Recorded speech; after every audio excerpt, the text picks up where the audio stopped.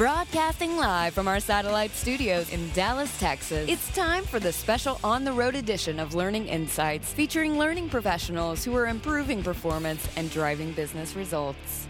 All right, we are back with another exciting and informative edition of Learning Insights. We have with us Training Pros Relationship Manager Julia Wissing. How are you? Excellent. Thank you. Yeah, you've been having a good time this morning. We've already had some of your folks in here. We have, and we've got plenty more to go.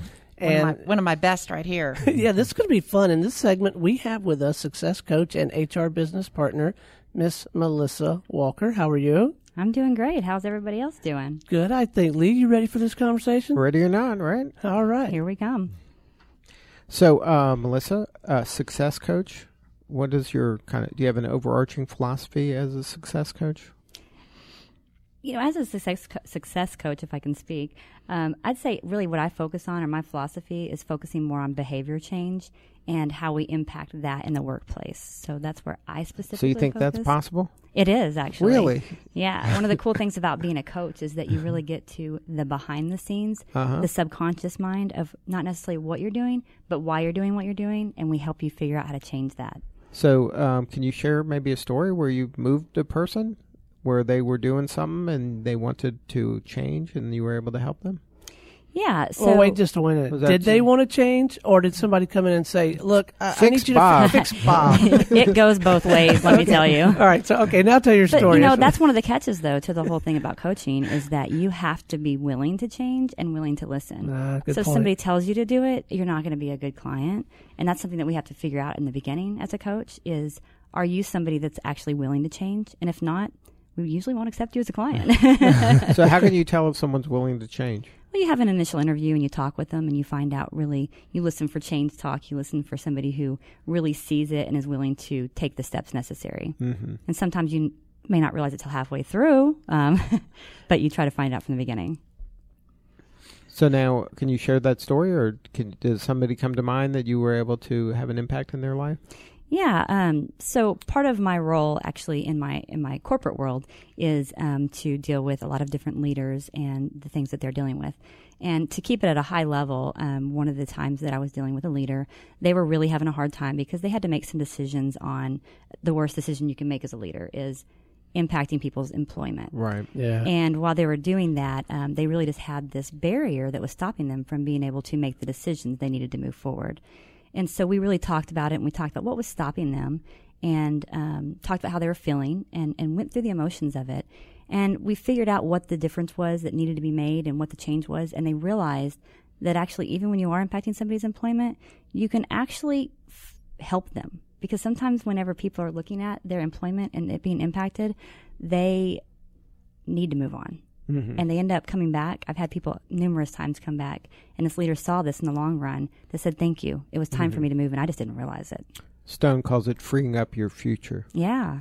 It happens to the best of them. So this capacity, this ability and willingness to embrace a different path or change, can you hire for that? That's my dream, is that you could hire for that. Is that even possible? So I need you to, I don't understand that. Like, so if I want people in my organization that are the type that would embrace change and are going to be open-minded to doing new and different things, can you really hire for that propensity, or do you have to train it? No, it's both. I mean, there's people that are really good with being agile, nimble, able to move and accelerate with the change of business. Right. And there's people that are really resistant to it. You can definitely hire for it, but you can train for it too. It's not something that isn't trained. One of the things that I think we've talked about before are assessments that you do during the process. Mm-hmm. And that might be one of those that you do. Mm-hmm. Yeah, I mean, So there's a lot of different assessments. You can do an assessment to see if they're kind of open to change? Mm-hmm. Yeah. There's a lot of them that can give you like your innate core, how you do things, why you do things the way you do. And part of those will really help a company understand your ability to make change. That would make me feel better. Then I could say, look, I was going to hire you, but I don't. You didn't pass would the you pass? test. I'm like, would you pass? I don't know. Me, I'm a change junkie. I'm going with change because, I mean, I heard a different question. So now, are you seeing in the world right now, generationally, the different characteristics? Are the younger people today more open to change than maybe the older folks? Yeah, I mean, actually, it's a huge difference than before because we had people, if you go back all the way to traditionalist, if I can say it, were really kind of you get a job and you stay there forever, right?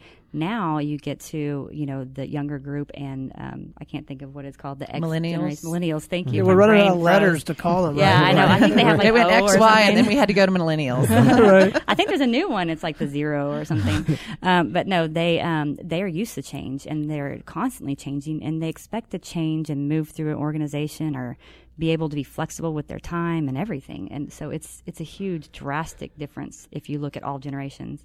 I used to train on that, actually. It was really fun when I had every generation in a class. In one room? Mm-hmm. It was fun. I can't imagine designing. Well, that's an excellent point. How do you design training when you've got that many different frames of reference and orientations? That's different, yeah? That's a good point because that's one of the reasons people are moving to a lot of coaching is because whenever you do traditional training, you're looking at a very tailored program that fits everybody in the room, but it doesn't fit everybody in the room because everybody's different.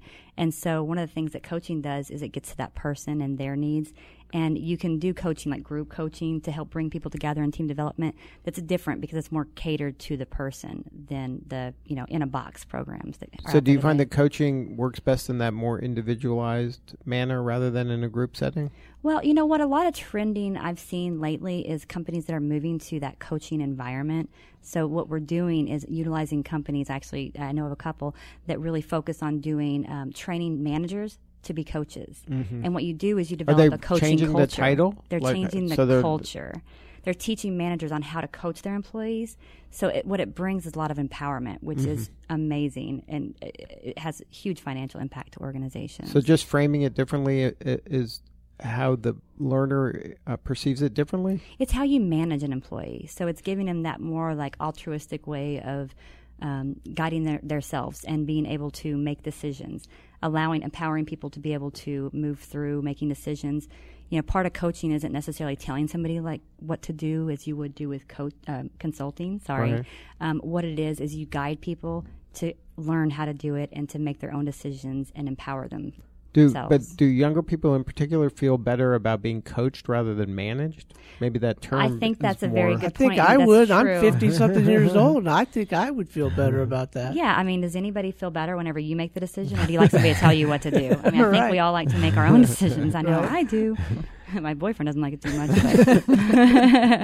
So you have quite a bit of experience working with and for large organizations. How do requirements, ideas, innovation like this unfold in large organizations?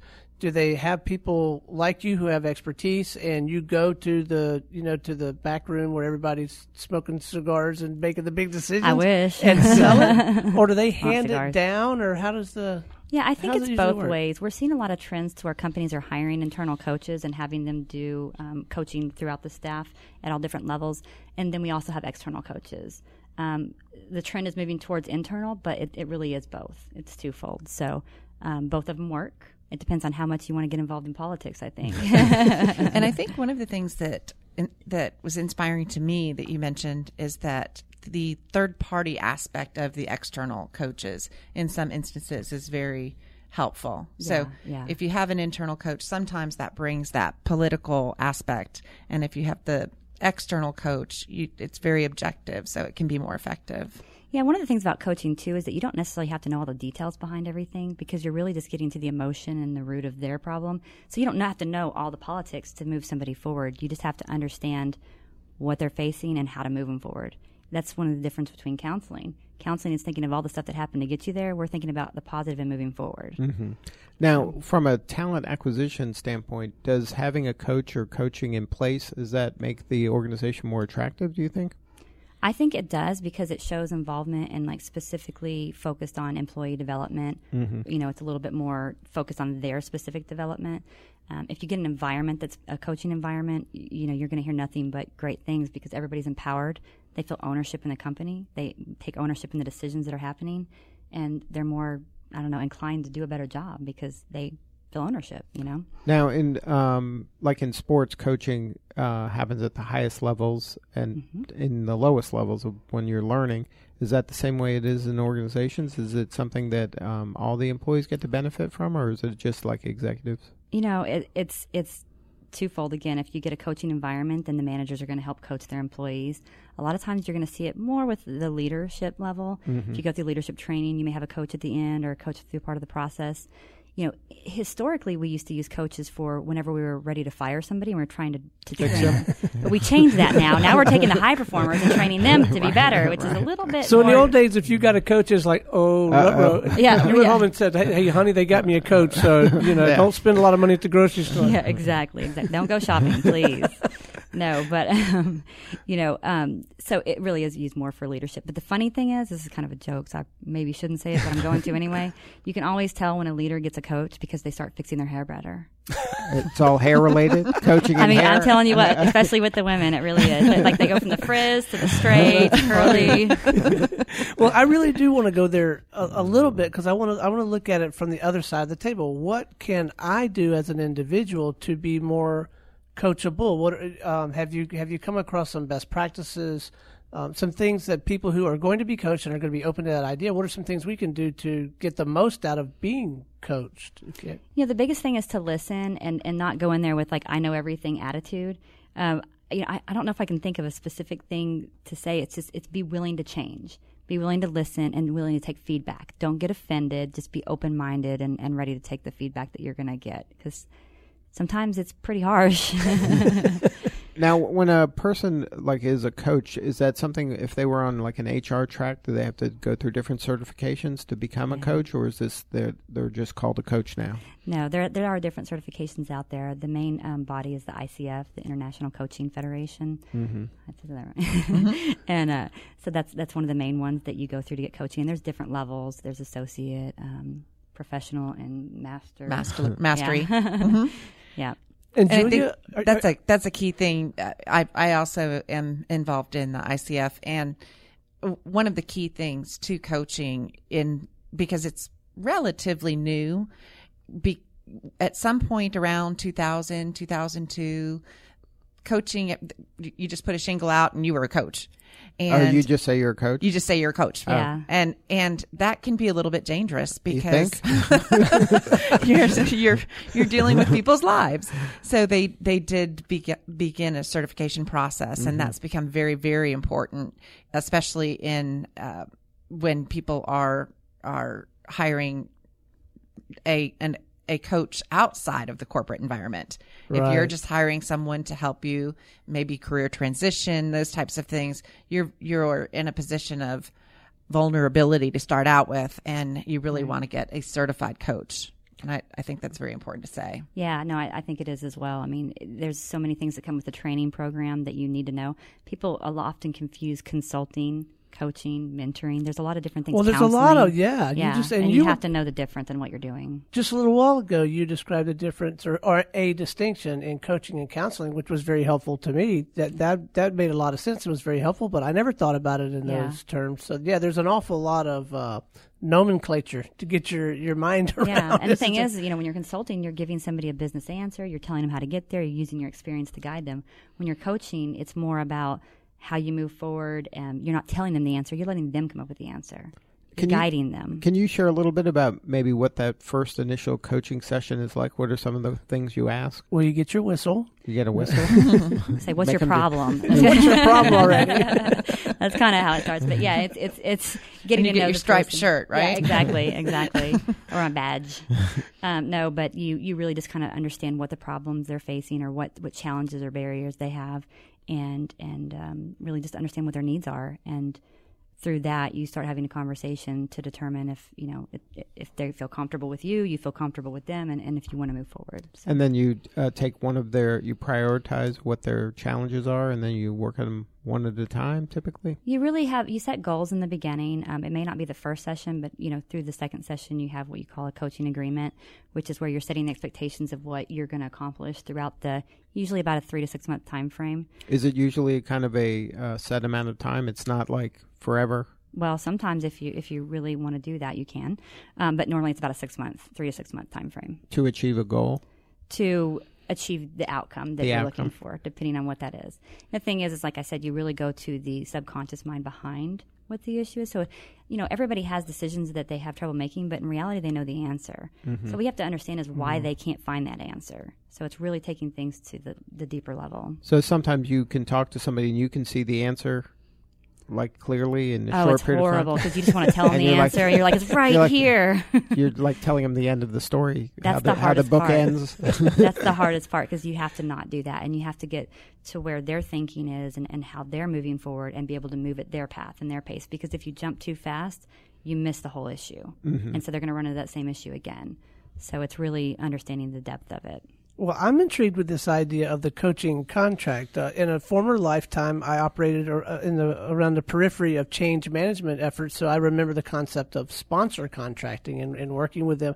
But it occurs to me this is really important, the contracting that you do, the structure that you put around the relationship, the time bind. I suspect the prioritization you're talking about is much better served if you have the coachee. Is that what we call them? Sure. Okay. The person being Client, coached. customer. But I mean, they have to set it at the priorities, right? So, but can you say more about what is it like a written thing? Is it got three main? They sign in blood, actually.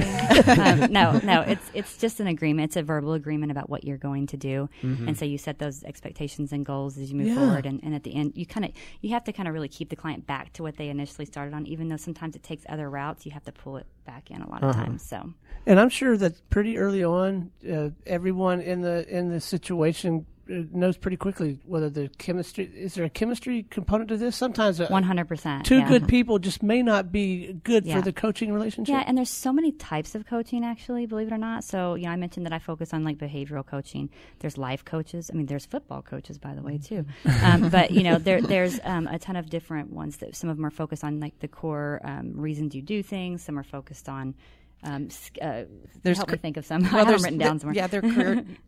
Some are career transition coaches. Some are, we're talking about. Sometimes it's a negative behavior, but sometimes it's you're the number one salesperson, and you just want to be the better number one salesperson. Right. It's a competency, and so it's a competency level. So it's not necessarily that you're something's wrong. You just want to be even better. Right. So there are.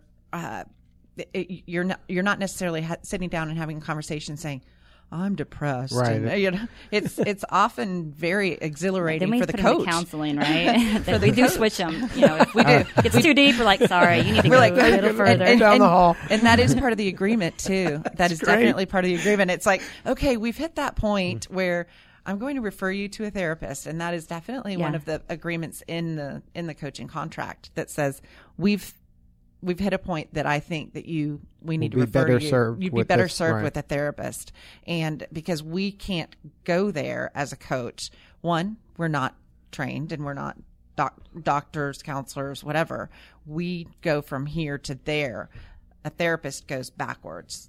We go from here to the future. A therapist goes backwards. So resources, favorite resources. You mentioned, is it ICF? All right, but also probably a great deal of reading. Where do you go for your information, your inspiration, that kind of thing? For my own inspiration? Yeah. Well, so I'm part of every group I could find, basically.